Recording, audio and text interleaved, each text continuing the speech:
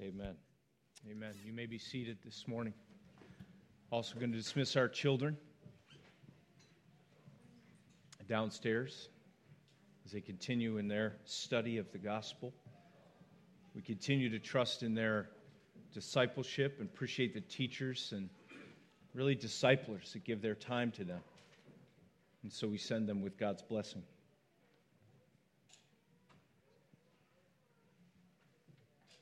It's snowing. I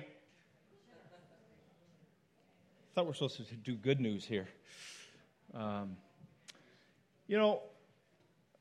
don't know about you necessarily, where you are, what you're going through this morning. I don't know how you go about your days and the things that you face. I may have some idea, being in a similar season that you may be in or not, and just understanding human nature and experience in general. But I want to share a little bit about myself. I'm a pretty distracted, all over the place kind of guy. And it is easy for me, in the midst of the chaos and the complexities of life, to miss the point. Raise your hand if you know what I'm talking about.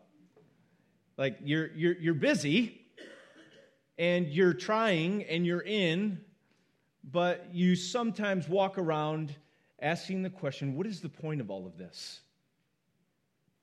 What's the purpose? What's the point? As a parent, as I'm driving around endlessly, like a cab driver, I'm asking myself, what is the point of this? Right? Raise your hand if you know what I'm talking about. Right? Driving Miss Daisy. That's parenting today.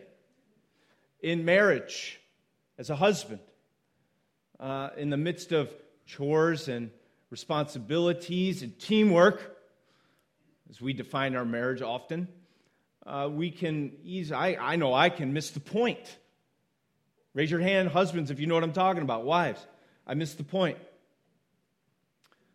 Right? And even in pastoral ministry, I can easily, in the midst of working for church, miss the point. Right? And all the responsibilities and complexities of caring for a congregation, I can miss the point. Even in my own practices of spiritual disciplines.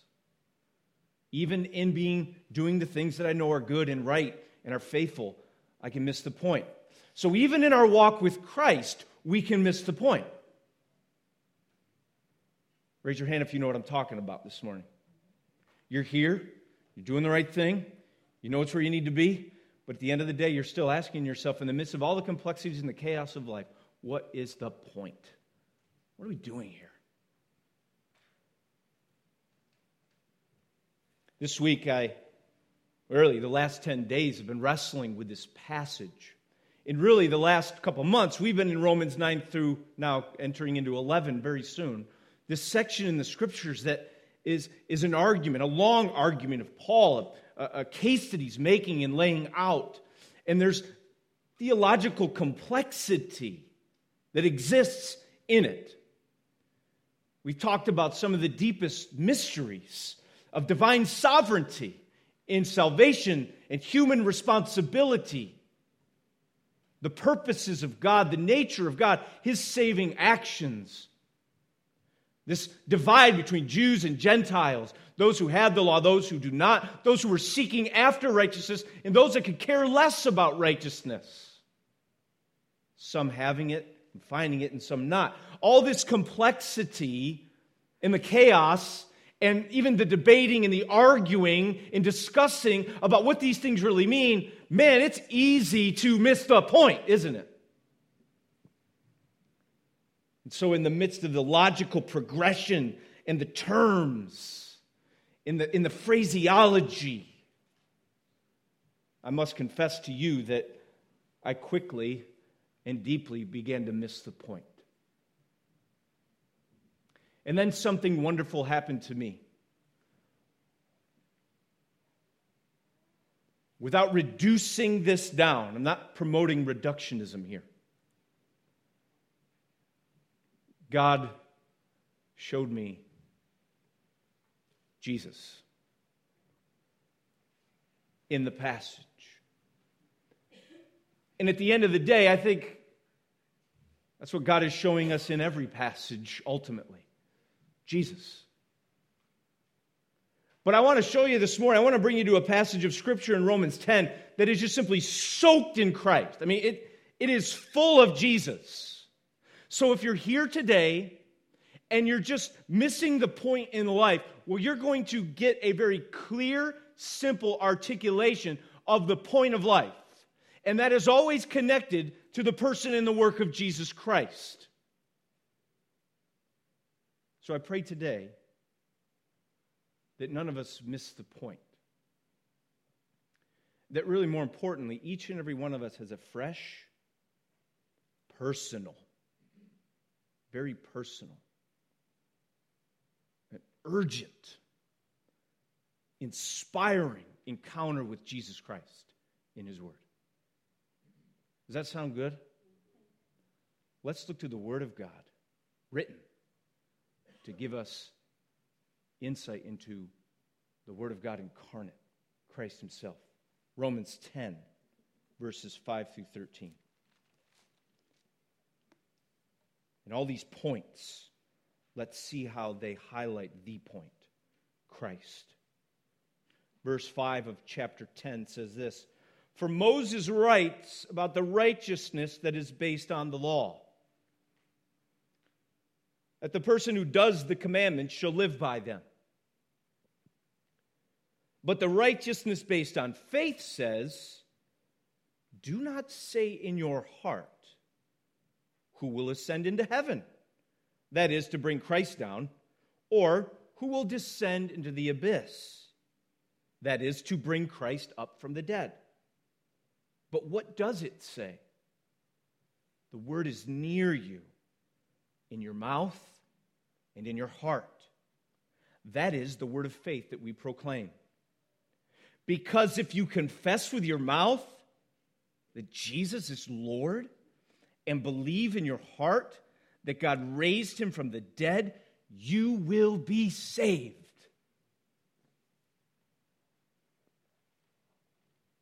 For with the heart one believes and is justified, and with the mouth one confesses and is saved. For the Scripture says, everyone who believes in him will not be put to shame. For there's no distinction between Jew and Greek, for the same Lord is Lord of all, bestowing his riches on all who call on him. For everyone who calls on the name of the Lord will be saved. Amen? This is God's word to us. And all God's people said, amen. Amen.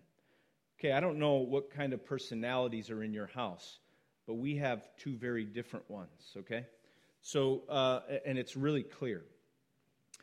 We have the safety keepers, right? So every decision is to maintain safety, security. And then we have the other ones that in every situation, how can we test the limits? How can we take risks? How can we do what no one has ever done before? We have safety keepers. Let's just keep things safe and predictable. And then we have a contrasting personality, which is like, let's do what no one else has done before. Even if we fall flat on our face, let's take the risk. Let's live on the adrenaline of this. Anybody in your home know about these two contrasts? Some of your marriages are like that, right? Babe, let's do it. No way we're doing that. A lot of conversations go that way. I could imagine someone in our family approaching like this big gulf, this ravine, on one side there's this bridge that you could take across, and it's steady, it's stable, it's been built for you. Very simple. All we got to do to get to the other side is cross this bridge. And then another one's saying, why don't we try to jump it? Right? Because that seems like a lot more fun. Right? And so here we have contrasting personalities. One to take the safe road, one to take the risk. One to maybe in trying to prove oneself and take the leap can get to the other side and do what no one has been able to do. Bridge a gap that is impossible to jump across. You see, Moses is writing in this passage, Paul's bringing up the fact that Moses writes about two different kinds of righteousness. And if you have gone back to chapter 9, verse 30 through chapter 10, verse 4, you'll see that he's talking about two different ways. Two different ways. One way that's actually effective, that gets you across, that bridges a gap that's unjumpable. You can't cross it on your own. But there's still some that want to establish their own kind of righteousness. He's putting side by side a contrasting way to approach a right standing with God. One is based on faith. One is based on works. And so here he is. He's saying in verse 5, he's quoting a scripture from Leviticus chapter 18. He's saying, now understand this, that Moses is writing about the righteousness that is based on the law. That a person who does the commandments shall live by them. It's that simple, right? If you do the commandments, you shall live by them. And there's an approach to righteousness that is based on adherence and keeping the law. What you do determines, in the end, your righteous standing before God. You will live in blessing, really, in the original context, in the promised land if you do the commandments. But then he goes on to talk about a different kind of righteousness, a different kind of approach, a righteousness that is based on faith, verse 6. And it says this, do not say in your heart, verse 6, who will ascend into heaven, that is to bring Christ down, or will who descend into the abyss, that is to bring Christ up from the dead. But what does it say? The word is near you, and in your heart and in your mouth and in your heart. That is the word of faith that we proclaim. There's some seemingly complex language here that I hope to clarify for you so you understand what's going on. So he's saying there's one righteousness that's based on the law that seems really cut and dry. If you do them, you will live by them. You will live in God's blessing in the promised land. But there's another righteousness that's based on faith, and it says this. It says that if do not say in your heart, and that's a quotation from Deuteronomy chapter 9, which again is Moses. Right? So he's quoted Moses from Leviticus. Now he's quoting Moses from Deuteronomy chapter 9. And it's in that context where we read about the Lord warning Israel that they're to not approach all the blessings that they have in the promised land with any sense of self-righteousness. Right? He says in verse 4 and 5 of Deuteronomy 9, do not say in your heart. There's that phrase. After the Lord your God has thrust them out before you, that is, taking the people out of the land that he's given them, do not say this, it is because of my righteousness that the Lord has brought me in to possess this land. So a righteousness based on faith says this to us from Moses. It says, do not assume that you have any righteousness of your own as a foundation to the blessing that you have received from me. Do not assume that you bring any righteousness of your own to the table. It says, this righteousness that is based on faith, that we must reject any notion in our hearts that we have any self-righteousness before God. We bring nothing to the table when it comes to a right standing with God. We bring nothing of our own. We can try, like the unbelieving Jew, to establish our own righteousness in doing the works of the law. God is saying a righteousness based on faith says, no. Do not think for 1 minute that anything you do, no matter how good you think it is, will give you a sense of righteousness that will be acceptable to me when you face my wrath and judgment. So, a righteousness that is based on faith is telling us that we must reject any notion of self-righteousness before God. There is no spiritual resume that we can bring to God that He will be impressed with or accepting of. And yet so many people today, and even some people in the church, come with the idea that I'm doing the right thing, I'm checking off the boxes of being a Christian or an evangelical.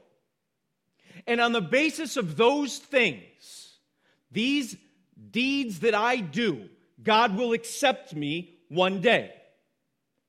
We hear it all the time. Right? He's a nice guy. He doesn't do this and he doesn't do that. He's responsible. He works a job. He takes care of his family. He goes to church. He pays the bills. We get this sense of self-righteousness, and we believe just because we're doing certain things that is the basis by which God accepts us. But he's saying we have to reject that. Do not say that in your heart, that it is because of your righteousness that God will accept you, any deed that you have done. The righteousness that is based on faith says we must stop trusting in any notion of ourselves and any righteousness that we bring to the table.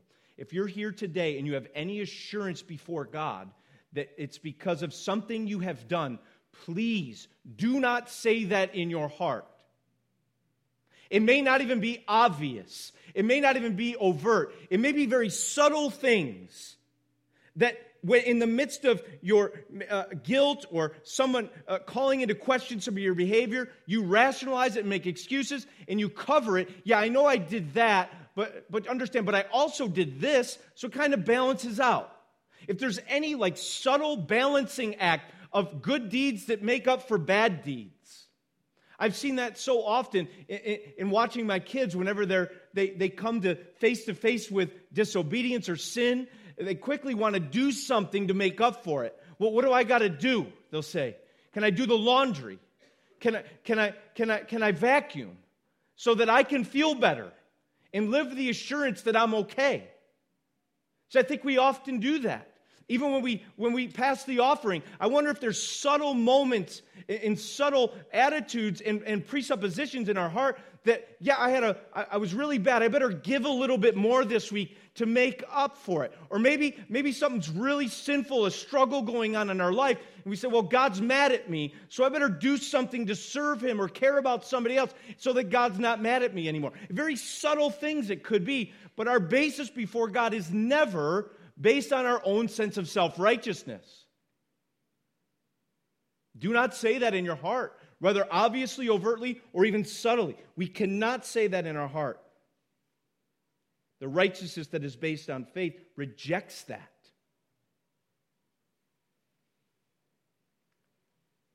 The righteousness of God that is based on faith also says that we must receive a word. We must receive a word that comes near to us in the heart. See, again, Leviticus 18, just do the law, external. But what the righteousness of God that is based on faith says is that no, you must not do anything. Matter of fact, it is an action and a work of God to bring His word to you, very close to you, so close to you that it actually takes root and residence in your heart to transform who you are. You don't have to go to that. You don't have to find that. You don't have to pursue something that's far off and distant and inaccessible. No, God has done what is necessary. He has revealed Himself to you in the Word. God has come near to you in the Word. That's what a righteousness of God that is based on faith says. You must receive God's Word that comes near to you in the heart. Where do I get that?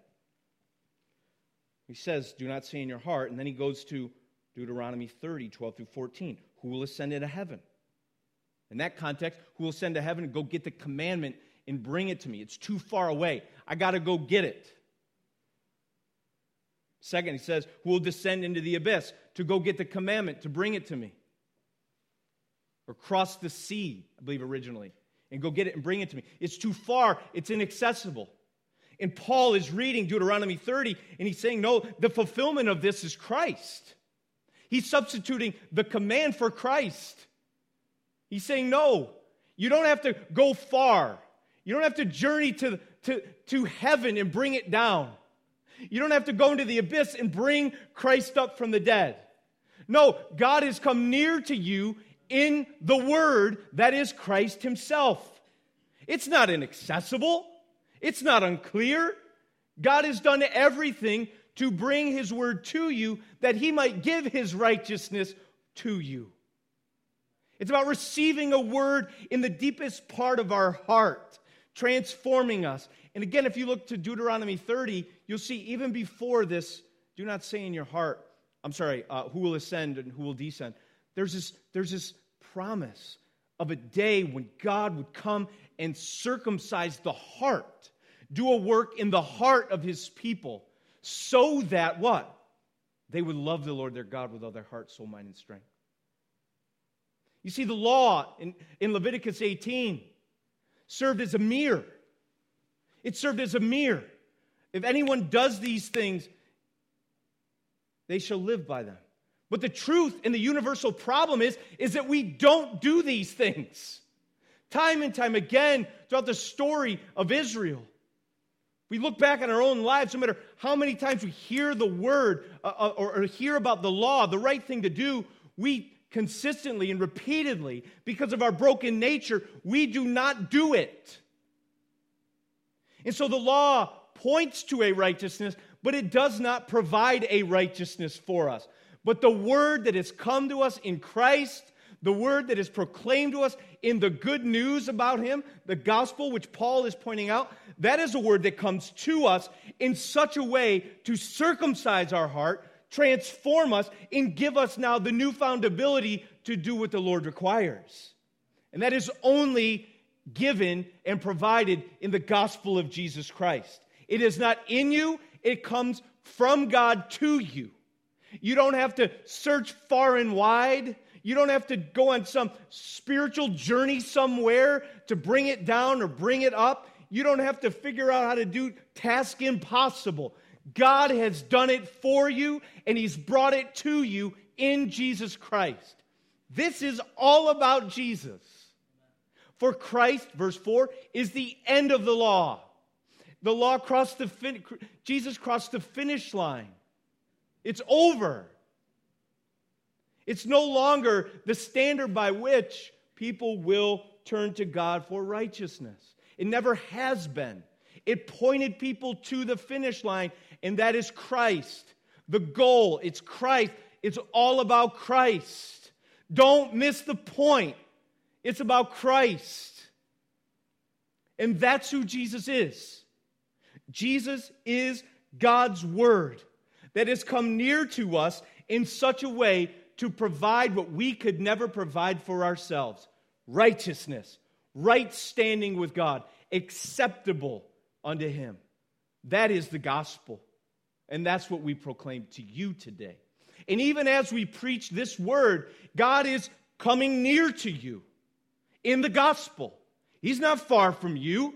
He's not distant out there somewhere you got to go find in the midst of the woods or on top of a mountain. God is present in the proclamation of the word of Christ. So God is near you. God is near you. Hear it. Hear it for what it is. It's no longer a doing of a work. Never was. It's about receiving a word in the heart that transforms who we are. But more specifically, what is this word of Christ? He goes on to tell us.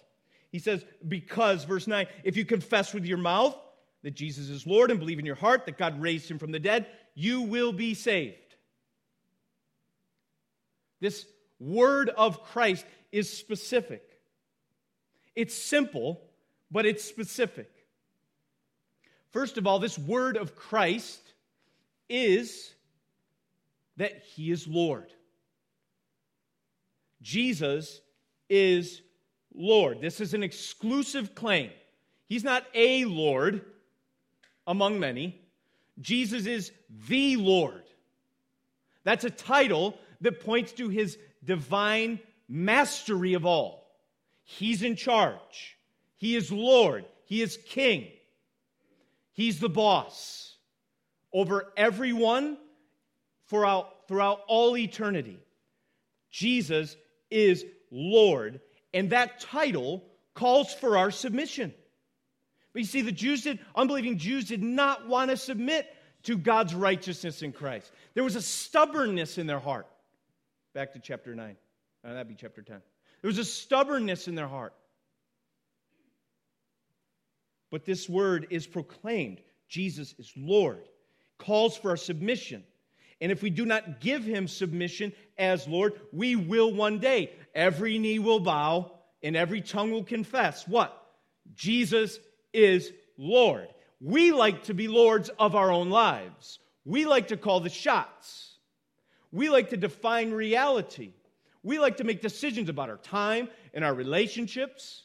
We even like to make decisions about what way we should go about approaching right relationship with God in eternity. We like to call all the shots.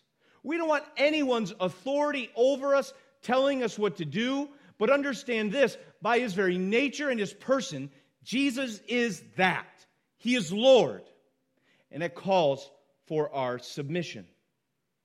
But not only that, Jesus is alive. You got to hear that one. Jesus is alive. And that is not apart from understanding the fact that Jesus died a historical death on a cross 2,000 years ago or so. Jesus died, but the grave could not hold him. That is central to understanding the word that is brought near to you, the word of the gospel. Jesus is alive. You don't hear this today. People talk of it as fable, as some sort of fictional story to make people feel better, to give people hope. Even Christians might ask, why does it even matter? Jesus was a great teacher. He's a great model for us. Why does it even matter if he rose from the dead? Understand this, if Jesus is not alive, he is not Lord. If Jesus is not alive, he's still dead. And if he's dead, he has absolutely no power to do anything for us. In fact, if we believe in a Jesus that's not alive, Paul says that we're to be the most pitied of all people. We are wasting our time. But the scriptures teach and bear witness to the fact that Jesus is not dead. Yes, he died, but the grave could not hold him. And he was vindicated in his perfect, sufficient work. And he is now the risen Lord. He is alive. That is the central message of the early church. We bear witness to the fact that Jesus is alive. That has got to be the central message of the church today, that Jesus is alive. He's not dead. And that radically changes everything about our lives, does it not? I feel like I'm yelling. Don't hear anger. Hear love. Right, Evie? When I'm yelling, don't hear anger. Hear love. Amen? Jesus is alive. Jesus is Lord. But that is not just some conceptual thing out there. It's not just some intellectual concept. No. This is something that is intensely personal for you and for me. The emphasis here for sure is Christ, but also a dual emphasis of your response to this reality.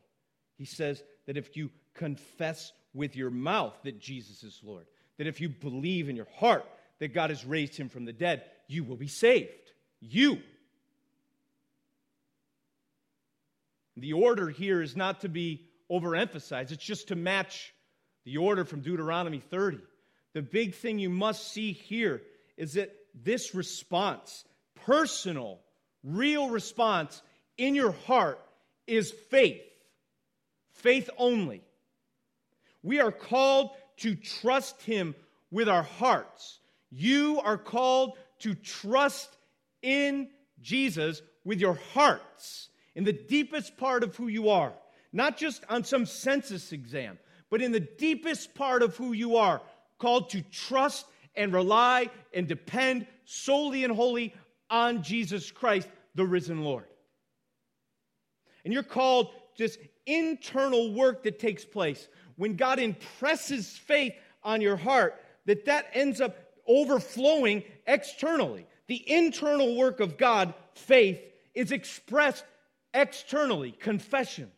That if you believe in your heart, internal, you confess with your mouth, external, that Jesus Christ is Lord. There's no dichotomy between the heart and the mouth. Right? We see hypocrisy in religion all the time. People confessing, but their heart is far from Him.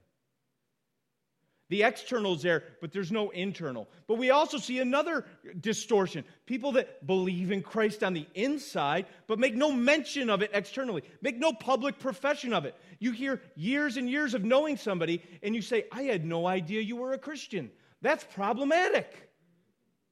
Right? That true belief in the heart overflows and is externally expressed out of the mouth.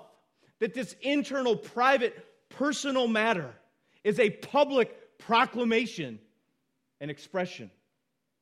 So we're to trust in Him with our heart. We're to confess Him with our mouth. And the wonderful assurance that we get is that if we do so, we're saved. We're saved from the danger of God's wrath. That a righteousness is provided. A righteousness that is based on faith, not works. It's not what we do. It's what Christ has done for us. And we simply trust in it. We rely upon it. It's so simple. You see, in the complexities, we miss the point. It's a simple truth that if you believe in Christ and confess Him with your mouth, truly, you will be saved. Don't miss the simplicity of that. We like to make it more complicated than it is. It's just simple. If you believe, you confess, you'll be saved. Do you hear that? You don't have to do anything more. Believe and confess, and you will be saved. Such assurance, and it's all because of Jesus. It's all about Jesus. Nothing more, nothing less. Jesus. Thomas Brooks says, we who are Christians, we have all things in Christ. Christ is all things to a Christian. If we're sick, Jesus is a physician. If we thirst, Jesus is a fountain. If our sins trouble us, Jesus is our righteousness. If we stand in need of help, Jesus is mighty to save.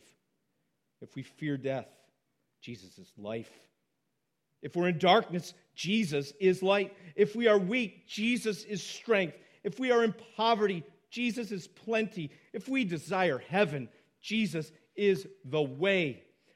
The Christian who has Jesus has all he needs, fully, perfectly, eternally.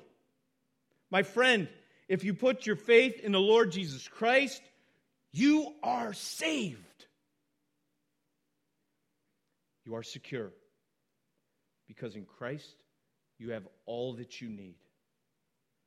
If you believe in Christ, if you confess Him as Lord with your mouth, you are saved. You have all that you need. Nothing can take it away from you. Please let this truth be reinforced in your soul, O Christian. And if you're here today and you do not trust in Christ, please personally, really, comprehensively, trust in Him now for salvation. There's nothing more significant for you now. In the distractions and the chaos of life, do not miss the point. Jesus. My hope is built on nothing less than Jesus Christ, my righteousness. I dare not trust the sweetest frame, but wholly lean on Jesus' name. Jesus is the one way to salvation for all who trust in Him as the risen Lord. Period. End of story. The point. You can't miss it. Don't ignore it. Don't make excuses. Don't bring philosophizing and theologizing. Yeah, but we'll do. Jesus is the one way to salvation for all who trust in him as the risen Lord. Enough of the complexities. Let's keep it simple. It's all about Jesus.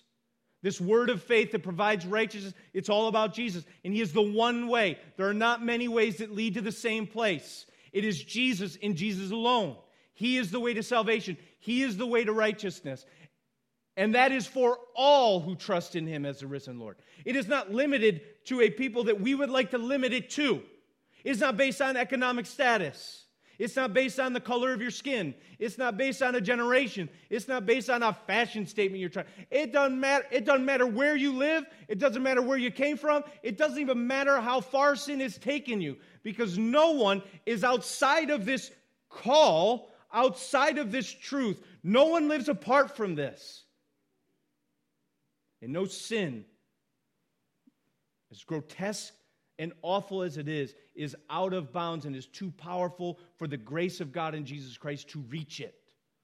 It is a universal, inclusive call for the world. It's not limited to Jews who keep the law. No, it is for Gentiles. It is for all, anyone, everyone who calls on him will be saved. Everyone who believes in him will not be put to shame. We cannot put limits on this lordship of Jesus. That's nice for you, but it's not for me. No, everyone, anyone, all. It is a universal, exclusive truth. Jesus is the one way to salvation for all. So you say, but not me. All. Yeah, but everyone. Every man, woman, and child. Lord of all, Jesus is. Amen? But this is also a very exclusive truth. There's no other name given among men under heaven by which we must be saved. Salvation is found in no one else. There's one God and one mediator. One. Everyone who calls on the name of the Lord will be saved. We're not universalists here. We don't believe that everybody is saved. We don't even believe in inclusivism. That is, Jesus paid the penalty and everybody gets included in that, whether they believe it or not. We reject that. You must call. You must believe. You must trust. Truly, in the heart. Not just on the outside. In the heart. A transformation of the heart. Genuine, sincere, credible faith in Christ is absolutely necessary to claim these promises. Because Jesus is the one way to salvation for all who trust in him as the risen Lord. Such simplicity to this, amen? Such simplicity. Jesus is the one way to salvation for all who trust in him as the risen Lord. So do that today. Trust him. Confess him. Call upon him, and you will be saved. You'll be free from the complexities of pagan religion, of all these steps that you have to do, these heights that you have to go to, these depths that you have to, this complexity. If we do all these things, and God will accept us. Be free from that. Just trust in Christ. You will be saved. Liberated from endless vain pursuit of trying to do better, be better. That is not the gospel. It says that Jesus is enough, and faith is sufficient to receive all the riches that he bestows on those who trust in him. Amen? Such conceptual simplicity, such personal intensity. This is about your relationship with God, your standing before him, your relationship, my relationship. It's not some academic exercise. This is a personal, intensely personal issue between you and the living God. You need righteousness, lest you be judged eternally. The good news is this. that you can have righteousness if it is received by faith as a gift through what Christ has done. You must deal with this. It's not too far. It's not inaccessible. It's not misunderstood. It's not beyond you. God has now preached it to you. It has come near to you in the preaching of His Word today. So you personally embrace Jesus today. And if there's any skepticism in your believing heart, like this, I believe, Lord, but help my unbelief, cling to Him all the more today. In the midst of your struggles, in the midst of your sins, cling to Him all the more. Let the simplicity and the sufficiency of Jesus just quicken you to hold Him tight. It's all about Jesus. And finally, as I close it, let there be an urgency in your heart about this. Let there be an urgency in you as a person made in the image of God, who must deal with the righteousness of God, the holiness of God, even as we believe rightly in the love of God. This is so important. There's nothing more pressing in your life than this trusting relationship with Jesus. Man, as a parent with my 3 kids, there is nothing more important than them having a right standing with God. It doesn't matter how good they are at soccer or their grades. I mean, it does. That was for Doreen. But it doesn't in the realm of eternity. No report card in heaven. 0. It's just the righteousness of Christ applied by faith. As parents, are we passionate about them hearing the Word? Are we reading the Word? Because it's the Word that comes to us that shows us the way to righteousness. Are we praying with them? Are we reading with them? Are we teaching them sound doctrine? Or are we too busy helping them become better players, better students? Your spouse, man, in a marriage, don't miss Jesus in a marriage. It's all about Jesus. Christ, the church, the grace extended, the submission given. Man, we miss the point in marriage. It's not about you. It's not about happiness. It's about Jesus. Such an urgency. Many of our marriages crumble because Jesus is nowhere to be found. It's urgency. Don't wait on this. Your neighbors, don't keep driving into the garage and shutting the door and wait until May. A winter will go by, and more their ears will grow dull, their hearts will grow hard, and more they'll be distracted by the pleasures and purposes that they live for in this world. But man, I'll tell you right now, their eternity is at stake. They stand before a ravine assuming they can just jump, when in the end they need to cross the bridge that was built for them. But you understand, if you don't bear witness to these things, which is kind of a segue into next week, if we're not bearing witness to this, if we're not believing in our heart and confessing with our mouth, then guess what? They'll never know about the bridge. They'll never know about the real way. They'll keep trusting in their own self-righteousness. We have to feel the urgency of this, that if they do not call on the name of the Lord, they will not be saved. That's a hard truth to swallow, but swallow it. Such urgency. Don't miss the point. Jesus is the one way to salvation for all who trust in Him as the risen Lord. I'm done. Let's pray.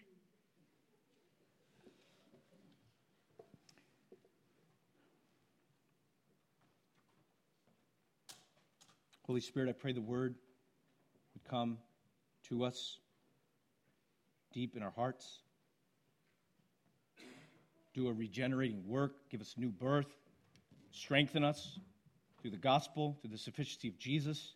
We confess to you that we've missed the point. We continue to get distracted, and we make things more complicated than they really need to be. We don't feel a sense of urgency, oh God, but today your word has spoken, and we see Jesus. So wonderful to see Jesus Refresh us, inspire us, use us. May your word come out from our mouths as it is a true reflection of what you have done in our hearts.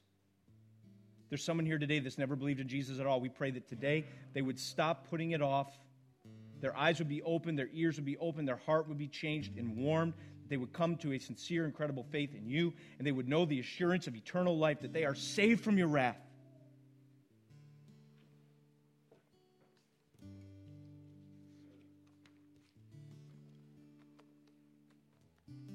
My hope is built on nothing less than Jesus' blood and righteousness. I dare not trust the sweetest frame, but wholly lean on Jesus' name. Let's stand and sing.